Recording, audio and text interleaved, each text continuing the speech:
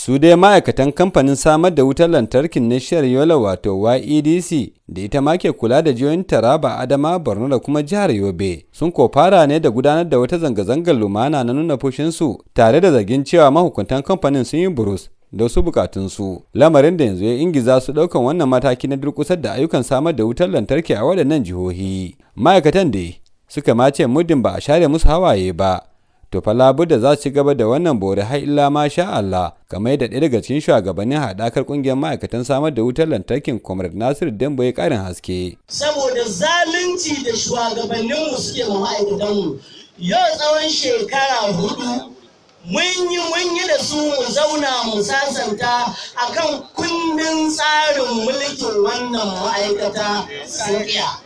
Mun zauna mun yi rubutu cewa duk wanda ya yi shekara 1 zuwa shekara 5 akwai ladan aiki wanda ake kira gratuity sun iya. Ciyarwa gaba ko ƙarin girma babu. Yau shekara ɗaya shekara kusan 5 wannan ma'aikata ta hana duk wani ma'aikaci da kuka sani a wurin ci gaba, amma su suna ci da ceto, suna karɓan kuɗaɗen da bai wajaba a gare su ba.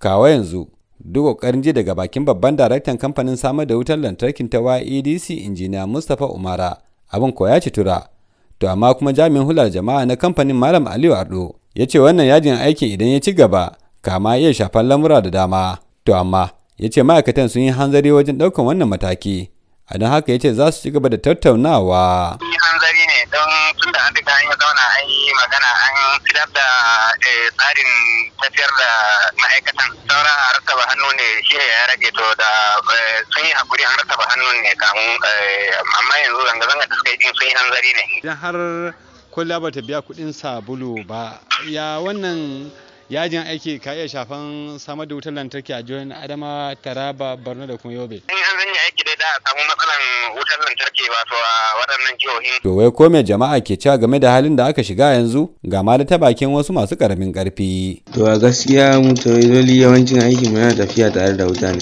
Sannan idan babu wutan nan zai kawo mana ciwo a harkan aikin mu. Shi ne muke bukatan a sasanta da Allah su dawo daga yajin aiki. Wannan al'amarin da zai shafe mu don mu aikin salon ne, kuma an ba wutan nan ba da kudin siyan mai da za mu sa janareton da za mu yi aikin da shi, gara dai a duba lamarin a sasanta. A Najeriya dai yajin aiki na zama babban makami ga 'yan kwadago wajen neman haƙoƙinsu walau ga gwamnati ko kuma kamfanoni, lamarin da sautari kan kare kan talaka mai karamin karfi. Ibrahim Abdulaziz, sashin Hausa na murar Amurka daga Yola a Najeriya.